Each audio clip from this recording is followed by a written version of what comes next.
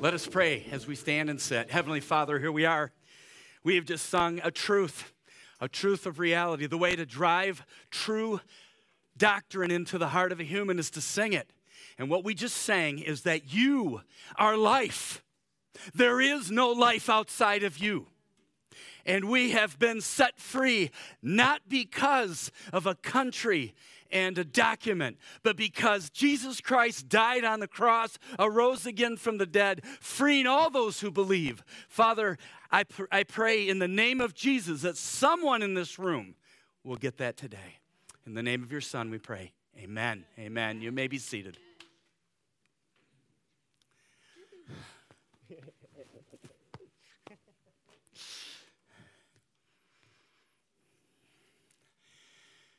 Amen, amen. Wow.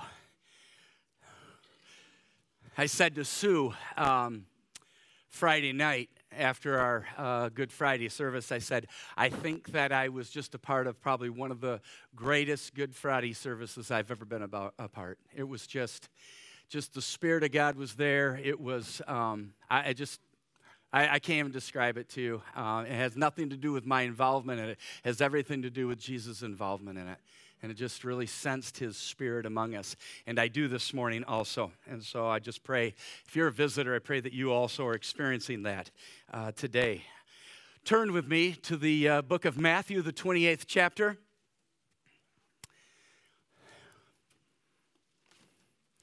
We're going to be looking at the resurrection today.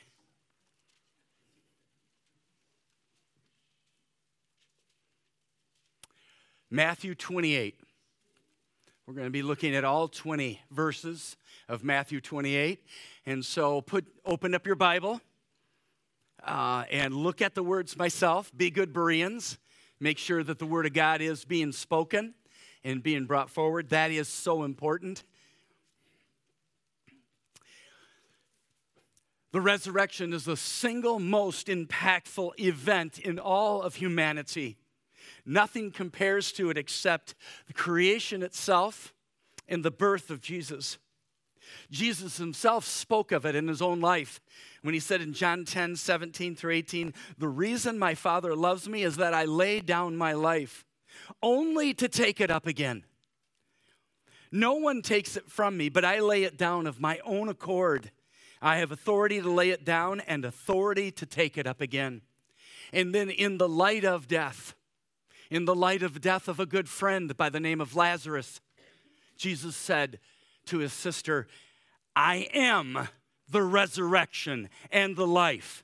The one who believes in me will live, even though they die. Jesus was pointing to this powerful moment. He had said several times that not only would he be beaten, mocked, and hung and killed on a cross, but on the third day, Jesus would arise from the dead. The simple question that I think we need to enter this passage with today is this. What impact does the resurrection have on you? Right now, today, at this moment.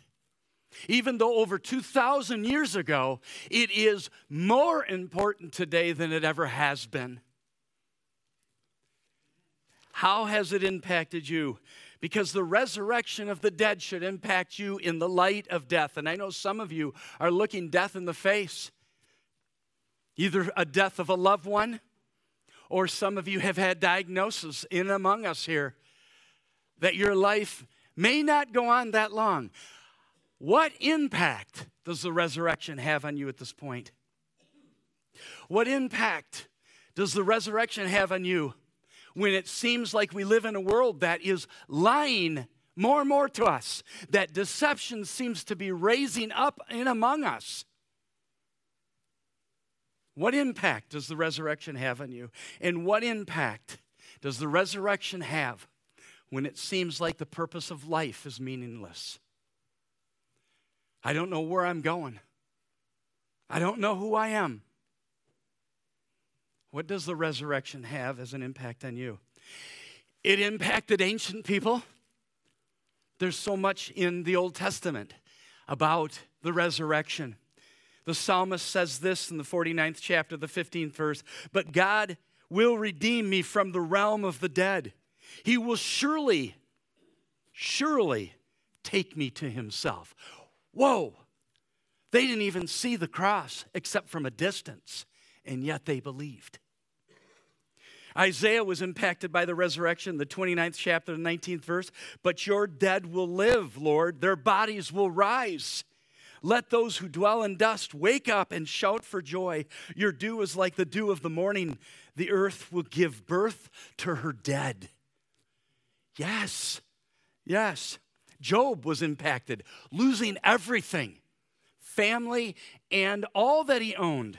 In the 19th chapter, the 25th verse or the 27th says, I know that my Redeemer lives, and that in the end he will stand on the earth.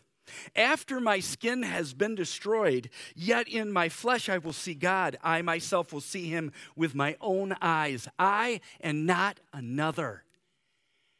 Wow. It's going to be your personality. I don't know what you're going to be looking through, but you're going to be looking at him. Every single one of us. And then the resurrection became the foundation of the founding church. In Acts 2, it was one of the first sermons that was preached. Thank God for sermons. This man was handed over to you by God's deliberate plan and foreknowledge. And you, with the help of wicked men, put him to death by nailing him to a cross. But God raised him from the dead, freeing him from the agony of death because it was impossible for death to keep a hold on him. Wow. Yes. But you know what? The resurrection has impacted our world. Yes, it has. It was in 1637 when Japan government owned the Ryukyu Islands. A Protestant missionary had traveled to the islands and discovered a strange thing. A grave marker stating that more than 11,000 heads were buried there from Christians who had been executed in the mainland Japan. They were buried separate from their bodies. Why? As he investigated, he came to realize that the Japanese government decided to separate the heads from the body because they wanted to not have the resurrection. And they figured by having the two separated, the resurrection wouldn't happen. An unbelieving government believed in the resurrection. So as we approach Matthew 10 or 28, we look at three scenes I think are very important. The scene of death giving way to life, the scene of deception giving way to truth, and the scene of purposelessness giving way to destiny. And so let's begin reading together, shall we? As we look at our scripture, the first 10 verses says this. After the Sabbath, at the dawn of the first day of the week, Mary Magdalene and other Mary went to look at the tomb. There was a violent earthquake, for an angel of the Lord came down from heaven, going to the tomb, rolled back the stone, and sat on it. His appearance was like lightning, and his clothes were as white as snow. The guards were so afraid of him that they shook and became like dead men. The angel said to the woman, "Do not be afraid, for I know that you're looking for Jesus, who was crucified. He is not here, he is risen, just as he said. Come and see the place where he lay. Then go quickly and tell his disciples, he has risen from the dead and is going ahead of you into Galilee. There you will see him. Now I have told you." So the woman hurried away from the tomb, afraid yet filled with joy, and ran to tell his disciples. Suddenly Jesus met them. "Greetings," he said. They came to him, clasped his feet, and worshiped him. Then Jesus said to them, "Do not be afraid. Go and tell my brothers to go to Galilee. There they will see me." Oh, amen, amen. Jesus had now been in the grave for the third day. His followers, the disciples, were huddled together in fear and confused because they had forgotten the words that Jesus had said earlier, "In 3 days I will rise, and I will go and meet you in Galilee." Mary Magdalene, the woman who Jesus had cast 7 demons out of, and the mother, Mary, the mother of James and Joseph, the wife of Cleophas, were going to the tomb to put more burial spices on the body. On the way, there was a violent earthquake. And through the Holy Spirit, we realized that a powerful angel came, rolled the stone away, sat on it, and the soldiers guarding the tomb were knocked down as dead men. But what the passage reveals to us is something that I think is so important. Mary, even though the open grave is before her, even though the angel is sitting on the stone, does not get it. Does not get it. And in the book of John, it says this, the 20th chapter. She didn't look any further. She just turned around and ran. She ran to the disciples and said, listen to what she said. She said, they have taken the Lord out of the tomb, and we don't know where they have put him. Yeah, amazing. Trauma is defined as emotional experience or shock, often producing a lasting psychic effect and sometimes neurosis. Neurosis is a mental disorder characterized by anxiety, compulsions, or addictions, phobias, and depression. Mary was so traumatized by the death of her Messiah, she could not see what was in front of her eyes. In fact, John goes on to describe Mary's reaction. In the 20th chapter, 11 through 12, it says, now Mary stood outside the tomb crying. As she wept, she bent over to look into the tomb and saw the two angels in white, seated where Jesus' body had been, one at the head and the other at the foot. What we know now, what she did not get, was the fact that that was a picture of the Ark of the Covenant that was surrounded by the angels. And now we come to realize that Jesus Christ, through his resurrection, now is the true mercy seat of God. And that all can come to him, and all can be drawn to God through his mercy. It said, the Bible says that it's the kindness of God that draws us to repentance. Amen? That's what draws us. And so she didn't see that. And so the angel asked Mary, why are you crying? She repeated, they have taken my Lord away, and I don't know where they have put him. You see, the trauma of death had so overcome Mary that she couldn't see it. As we say it here, she couldn't even see the nose on the front of her face. Traumatic events, as in death, communicates to the heart that it's all over. Every single one of us have gone through trauma. We live in a world of trauma. When Adam and Eve sinned against God, they not only brought sin into the world, but they brought trauma into the world. A trauma that says and speaks to your heart that because this event has happened, it's all over with. I might as well give up. That's what Mary was feeling. It's all over with. My Messiah is dead. We thought, as the two disciples said on the road to Emmaus, we thought that he was going to set Jerusalem free.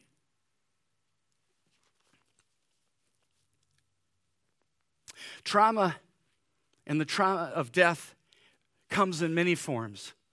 Death of reputation, death of relationship, death of disease, death of, you fill it in. When you've gone through something that absolutely seems like it has just brought an end to my life, you're experiencing the trauma of death. A band by the name of For King and Country sang a song called It's Not Over Yet. These are the words, and they are inside your head. You got a voice that says, you won't get past this one. You won't win your freedom. It's like a constant war, and you want to settle that score, but you're bruised and beaten, and you feel defeated. This goes out to the heaviest heart. Oh, to everyone who's hit their limit, it's not over yet. It's not over yet. And even when you think you're finished, it's not over yet. It's not over yet. The change for Mary was found in the 14th through the 16th verse of that chapter. If you'd like to go with me to John 20.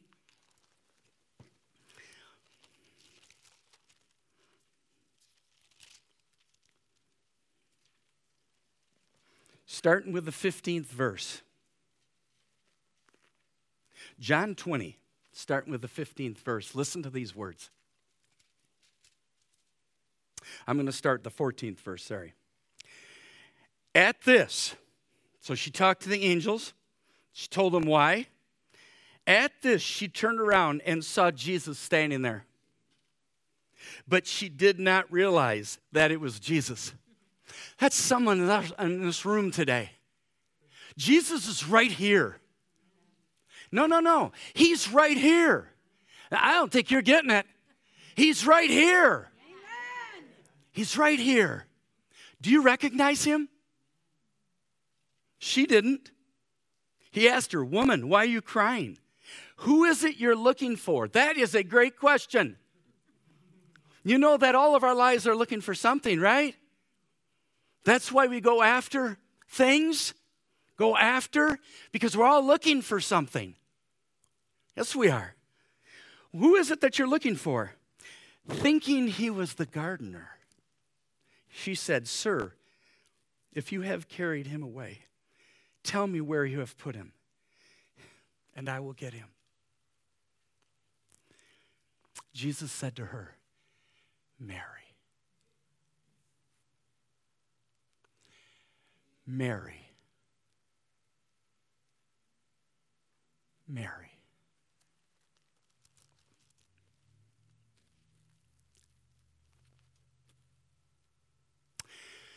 The men on the Emmaus Road walking, Jesus was walking next to them.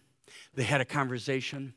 He proved from Scripture that the Messiah had to go through what he went through.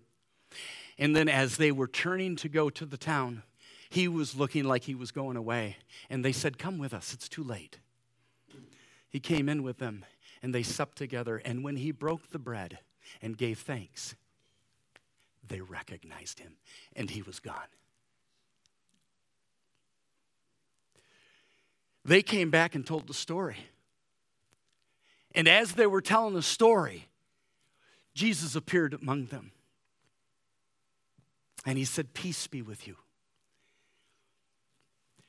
And then something interesting happens. Jesus opens their hearts to the Scripture. Have you heard your name from Jesus? Has he said your name to you? Because that's how he comes to us. So absolutely personal, so absolutely intimate that he comes into your very soul and says your name. And from that, he then opens your eyes and your heart to see him and to hear his word.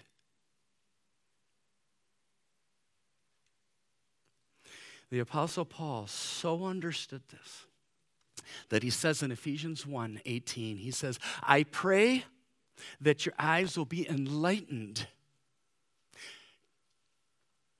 to the call of the hope that you have in him." Or this way, that you may know the hope to which he has called you.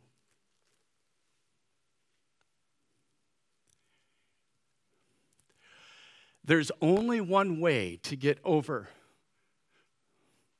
the lie of death, and the trauma of death, is to hear your voice spoken by Jesus and to allow him to open your heart to him. There's no other way. He's speaking today. Do you remember he spoke and the world came into being? Yes, he did. And he's speaking today. He's speaking to you and he's speaking to me. Listen to me, I know that's because the Apostle Paul said in Romans that right now there may be even some among us that are suppressing that truth. You know the truth, but you're suppressing it. He's made himself plain to you, and you are without excuse. Death begs to be your God. God is saying, I'm your God, and I bring life out of death. Do you hear it? Do you hear it? Jesus is saying these words, come to me all who are weary and heavy laden, and I will give you rest. Take my yoke upon you and learn from me, for I am gentle in heart and humble, and you will find rest for your souls, for my yoke is easy and my burden is light. You know why Jesus' yoke is easy? Because he's on the other side. Everyone who's a believer is a double yoke. Jesus is pulling with you. He's guiding you and teaching you. The anxiety has raised up because people are trying to do it on their own. The trauma of depression is rising in our country because people are trying to do it on their own. They are not surrendering, submitting to Jesus Christ, and letting the Savior of the world, the one who's risen from the dead, take the yoke with you and walk with you in partnership. Today, if you are burdened, today is a great day to receive the one who has died and arisen for you to give life and life anew. Break free from the trauma. Break free from the depression, from the anxiety. Break free because he has overcome death.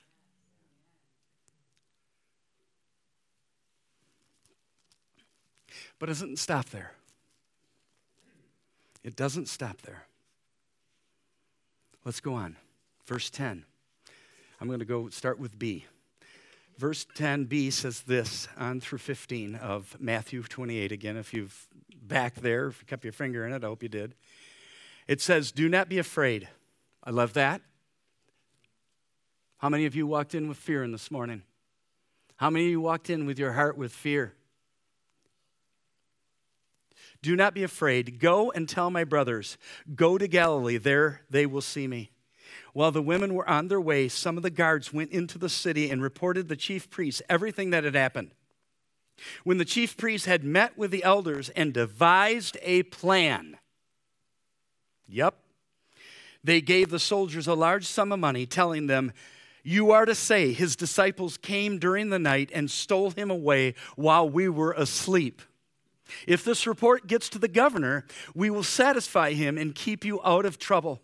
So the soldiers took the money and did what they were instructed. And this story has been widely circulated among the Jews to this very day. Now, this is something that I believe Spirit told me as I was studying this. Deception. When you see the scene of deception unfolding, I want you to know that it's not because truth is ever rejected for the lack of understanding. Truth is rejected for the implications that it brings into one's life. To deceive, you have to know the truth. So, if the resurrection is true, there's two realities they were trying to push down. First of all, that God's word is absolutely true. Absolutely true. You read it, you can believe it. It's absolutely true. If you're rejecting it, even now, you're rejecting the truth because you know it's true and you do not want the implication of what it's saying to be in your life.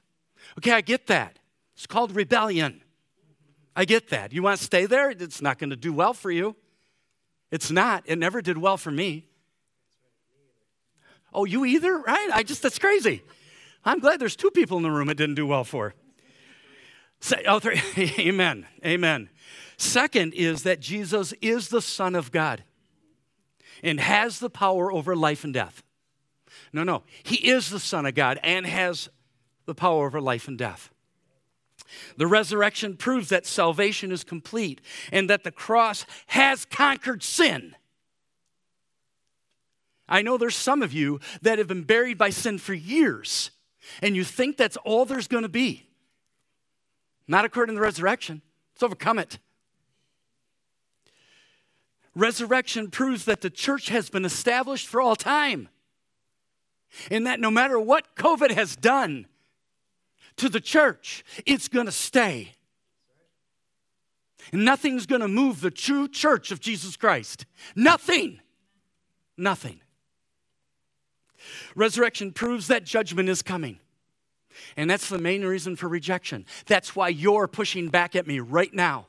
Because you don't believe in judgment. You believe somehow you're a good enough person that if there is some kind of afterlife that you'll be okay. But never really be judged for your sin. It's a lie, but resurrection proves that it's true. Resurrection proves that heaven is being prepared for you and me. And this isn't our home. Resurrection proves humans can live new and transformed lives on this earth.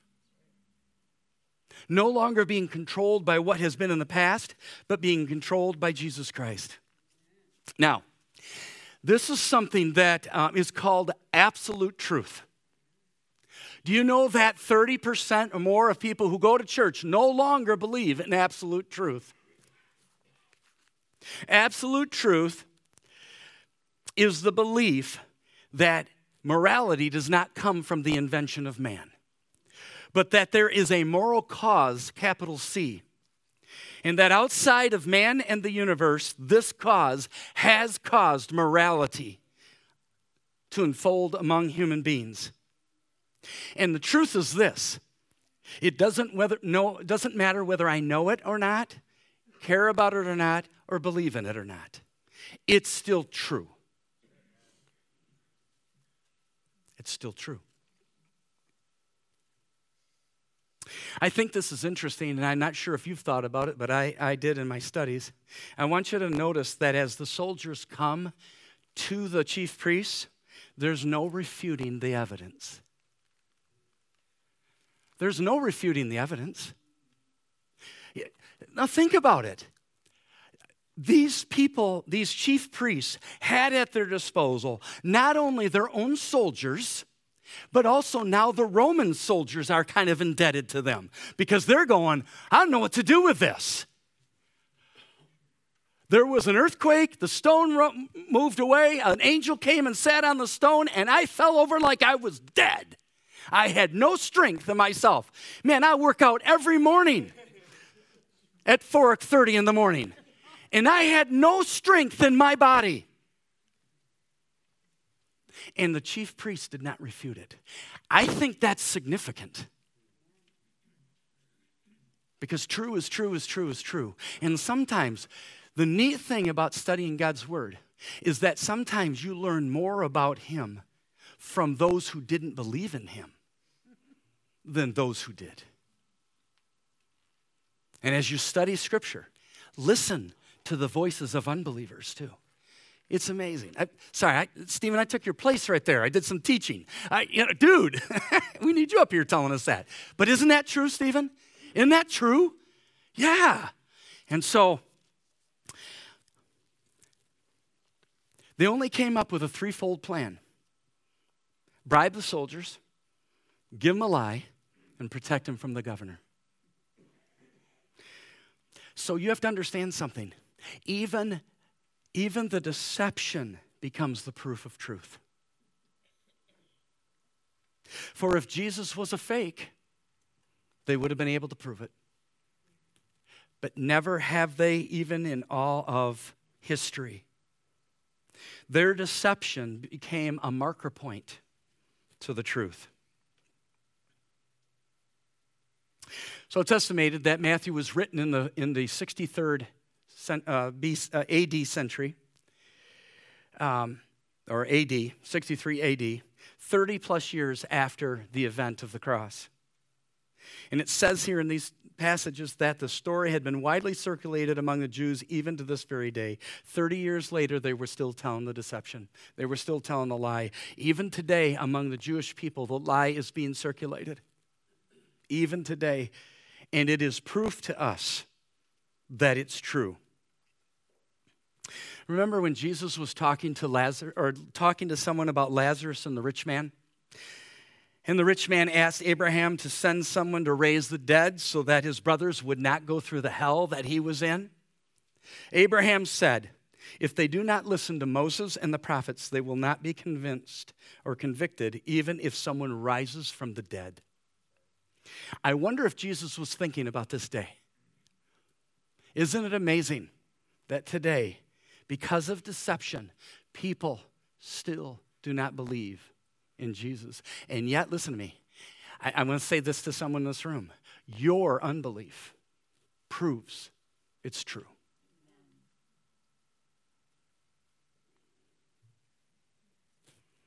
There is no historical event that has happened in human history that has so much press, so much evidence. So many have tested it thoroughly and found it to be accurate by the evidence of the historical writings, by the archaeological findings, and even the lives changed in the reality of it.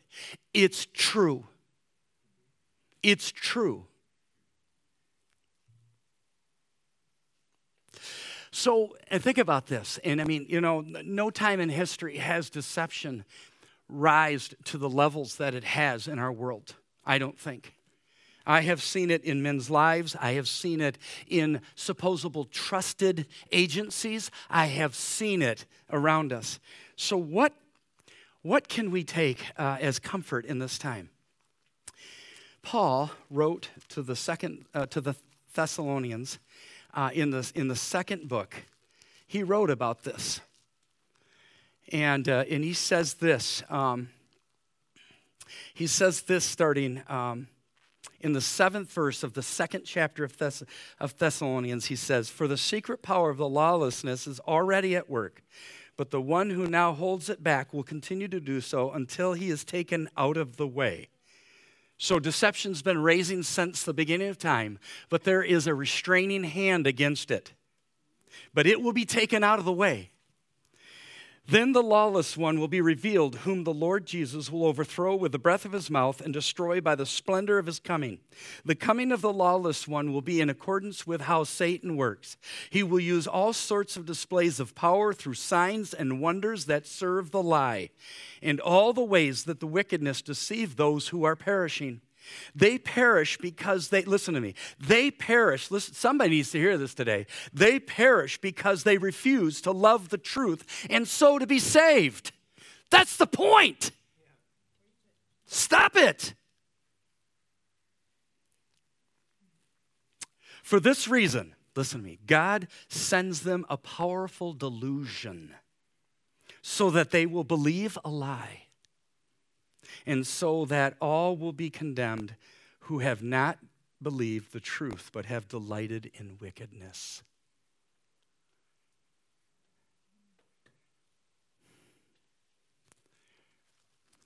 And so what is our comfort? Our comfort is that in these growing deceitful days,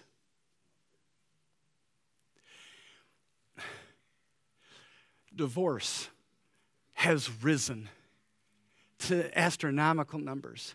People are giving up marriage in God's way to live life their way.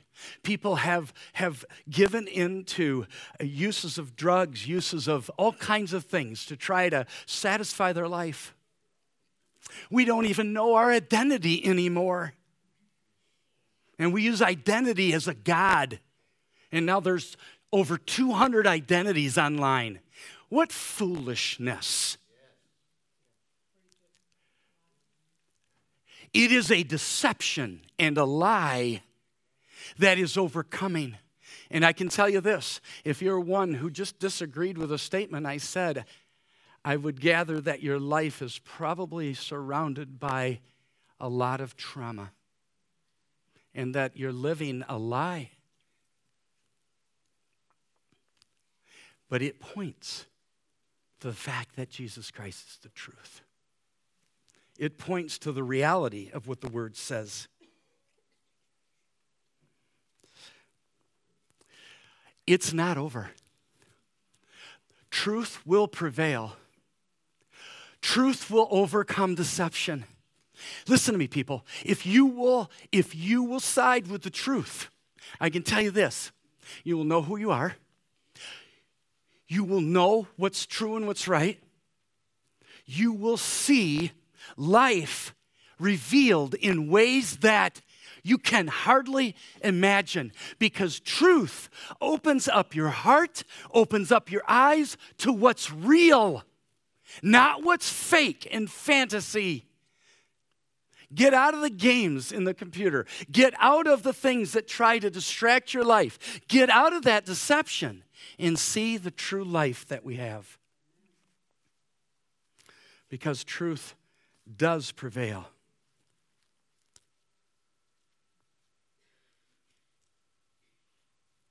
If death begs you to believe it's over, then the resurrection says it's not. If deception says you're nothing, believe a lie, then truth breaks the arm of deception.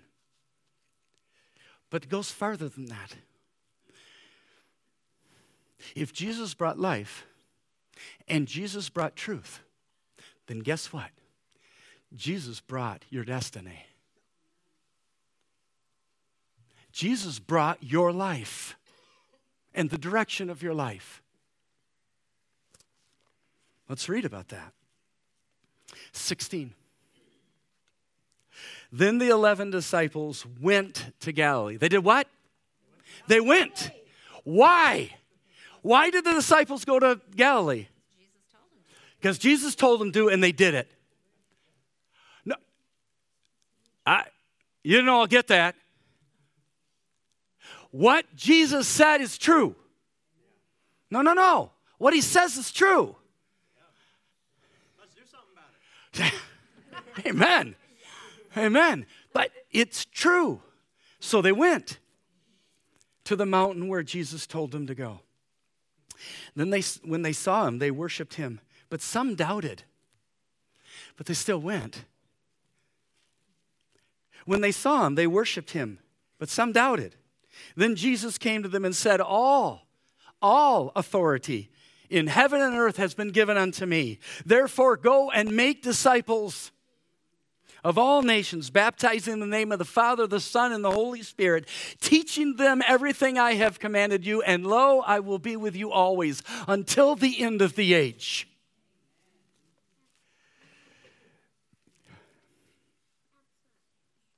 You know, I think that what I can relate to today in this message is there are times in my life, can you agree with this? There's times in my life where I have no clue.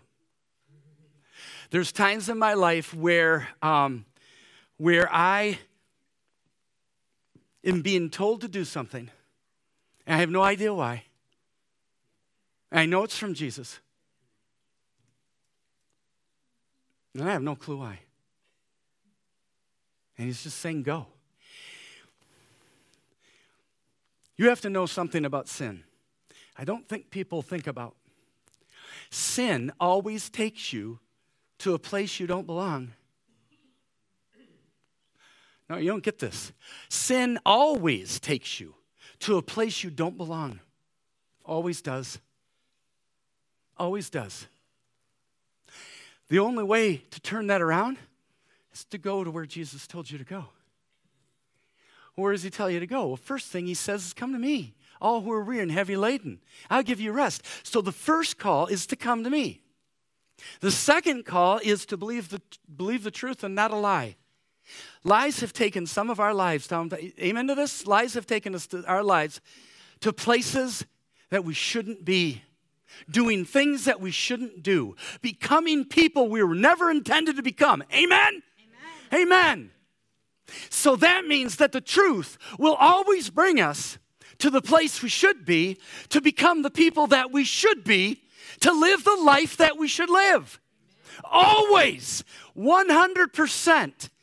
And in the midst of it, I don't always get it. I'm going to be honest with you. Maybe you guys look at a pastor and say, well, you should get it all the time. Sorry, the only reason I'm up in front of here is because Jesus called me up here. The only reason.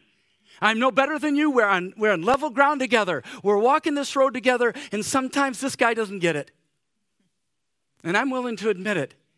But I keep my eyes on Jesus, even when life feels confusing. Even when life feels confusing. And so so they went. And they were exactly where Jesus told them to go. I think that's amazing. Today, someone needs to go where Jesus is calling you to go. Someone needs to receive Jesus in your heart because he's saying to you right now, he's saying your name, and he's calling to you, and he's saying, I love you, and he's saying, come to me, all who are weary. Hear him. He's saying your name. I don't even know all your names. He does. He knows you. He knows where you've been gone through. He knows the deception, the lies that have tried to destroy your life. He knows that you have felt it's all over with. Some of us in this room have said, I just think it would be better if I died.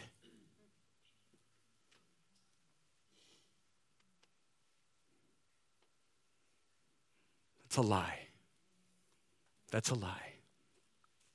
So, there are 5 elements in these passages that can encourage us today to start this walk on this resurrection day, believing that Jesus Christ has overcome all things, believing that this lit up cross is empty and that the tomb is empty and that Jesus is alive today. 5 elements that God's calling you to walk in. Yes, not getting it all the time. Yes, with sometimes your legs shaking. Absolutely. It ain't real if you don't go through that. And don't look at me as though, oh, you get it all together, Pastor. No, I do not. But I will follow Jesus all the days of my life and go where he wants me to go, because I have found there's no better place on the earth than to be in the center will of Jesus Christ. No better place for a human being. And so here's the 5 elements quickly. First, in verse 16, when it says that they went to the mountain, it says it's availability. It's available.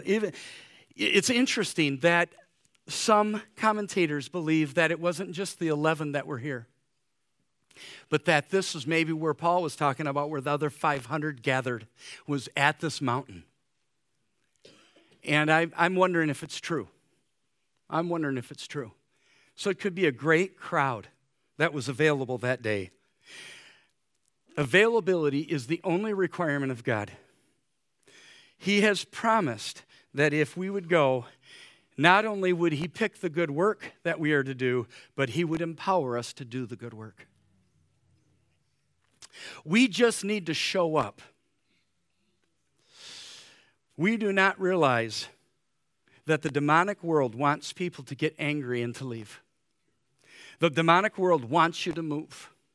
I met a former doc student that I had the opportunity and the privilege to walk with, and he works at what's the store? Horrocks. Thank you. And he told us that he was moving up to Big Rapids with his girlfriend, and because she's going to go to school there. And as I walked away, I just shook my head. And I said, you're changing your whole life for an uncommitted person. I'm sorry. It is not going to turn out well. Jesus Christ showed the commitment and love of God on this cross by going to the cross. He showed us the commitment by rising from the dead and giving life. Outside of that, there's no true love. And I have seen it over the years, time and time and time again, people making decisions in their life when there's no commitment of the love of Jesus Christ in the midst of it. And it burdens my heart because they're going into places they don't belong. So availability. Second, verse 17 says that when they saw him, they worshiped him. Worship. Now, some doubted, but they still worshiped. Worship is the act of focusing on Jesus. It's why Paul said in 1 Corinthians 2:22, "For I resolved to know nothing while I was with you except Jesus Christ and him crucified." That's exactly what worship is. It is focus on the one who has given everything for you, has given his all for you. It is the heart of worship, unmoved by the lie of death and deception. Jesus is the only one that matters. Is that in your life? Third, verse 18, it is the authority of in heaven and earth has been given to me. It is submission to that authority. Authority refers to the freedom and right one has to act as he pleases. This authority that Jesus had from all eternity now is revealed at the resurrection. He is the one with all authority. Psalmist said in 115:3, our God is in heaven. He does whatever he pleases. The neat thing is about this is that whatever he pleases is good. It's good for you. It's good for me. Doesn't always feel good, but it's good. And if you can trust in the goodness of God, and you believe that what he does, and what pleases him is what's good, then you can follow him. Now, those first three are all attitudes. Availability, worship, and submission are all attitudes. Today, have you come into church with the attitude of, I'm here because I'm available to you, God? I'm here to worship you, and I'm here to submit to your word. Is that the attitude that you've brought in here today?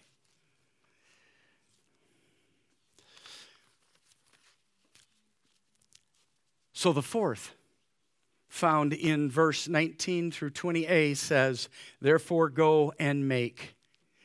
Obedience. Obedience. Our call is not to just sit on what we know, but to take what we know and to give it to others. And it's in the going of life. It's in every activity. It's wherever you are. It's obeying God with the mission of the church. When's the last time you told somebody about Jesus? When's the last time you invited somebody to read God's word with you? When's the last time that you invited somebody to church?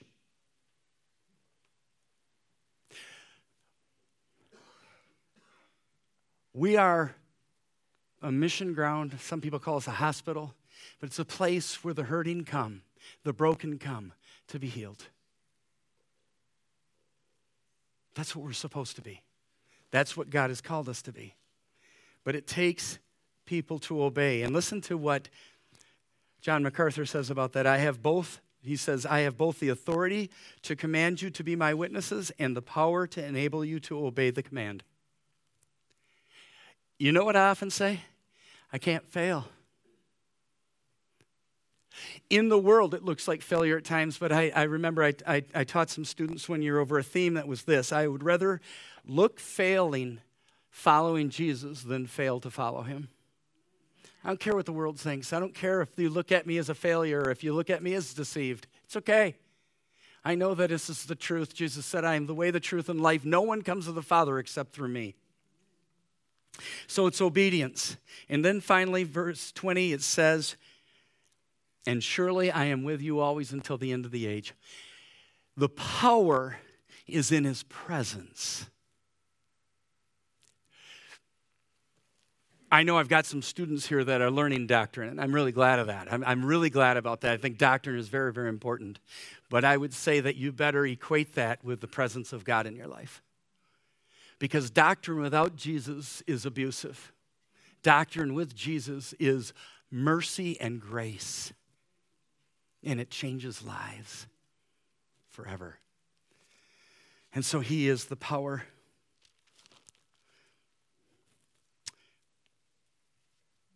I love the fact that he ends this with kind of an eschatology and the fact that he is here with us until the end of the age. Do you believe that there's an end to this human age? Do you believe at some point in time God is going to say these words? It is done. Yes. And in a blink of an eye, boom, over with. That is our hope. That is our hope. And Paul said it this way, and this is our encouragement as we end this time together. Paul said it this way, I consider, in Romans 8:18, I consider that our present suffering is not worth comparing with the glory that will be revealed in us. Any of you suffering today? Any of you going through difficult times? Last couple months in my life has been very, very difficult. There has been a strange spirit that has been looming, and I have felt its presence. It has been a tough couple of months. But my God is greater than that. And in fact, Paul said in 2 Corinthians 4:17, "For our light and momentary troubles are achieving for us an eternal glory that far outweighs them all." So the fact that you feel the reality of death, the fact that you are that there's trauma and it's real, the fact that there are lies that are going around in an increasing manner in our world, just like it was in those days with the chief priests, is the fact that Jesus Christ is real. And the Bible is being proved true day after day after day. So the call is this. Today, are you a person that's available for Jesus? Or have you shut this off? Are you a person that's here to worship Jesus? Are you here as a person who is going to submit your life to Jesus, no matter what happens with your circumstances? Are you a person that's obeying and will obey him and say today, no matter what, I don't care, I will obey you. I will, whatever you say. And are you a person that believes that his presence in your heart is the power for you to live out that life? Jesus Christ's resurrection has overcome life, overcome death. Jesus' resurrection has overcome deception. Jesus Christ's resurrection gives you a destiny for all eternity. I pray that today you hear his voice. Say your name. Amen. Stand with me as we pray.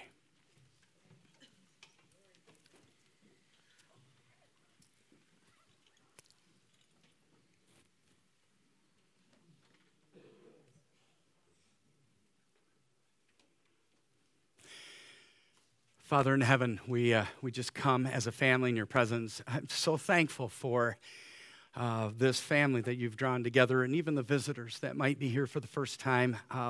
Lord, there's two great realities of worship, and that is your presence and the fact that you call us to love you and love each other. And so I pray that, Father, in this room, that there is a receiving and a love and a oneness that is undeniable.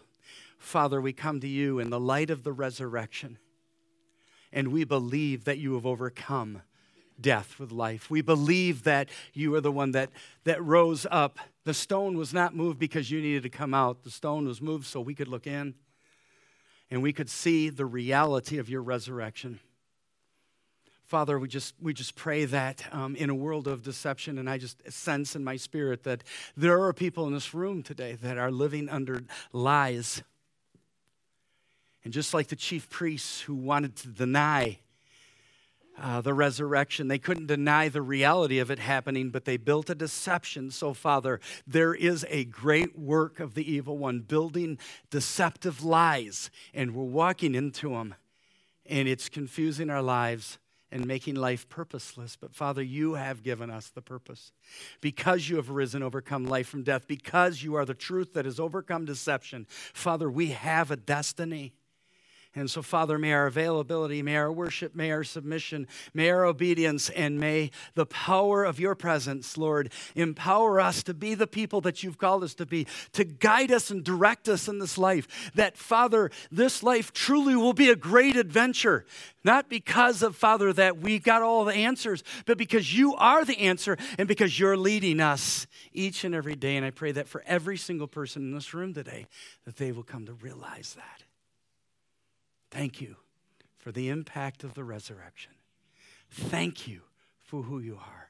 Thank you that today, even the lies we've believed prove you to be God of all, King of kings and Lord of lords. Even the atheists prove that you are real. And we give you all the glory and honor and praise. In the precious name of Jesus, amen.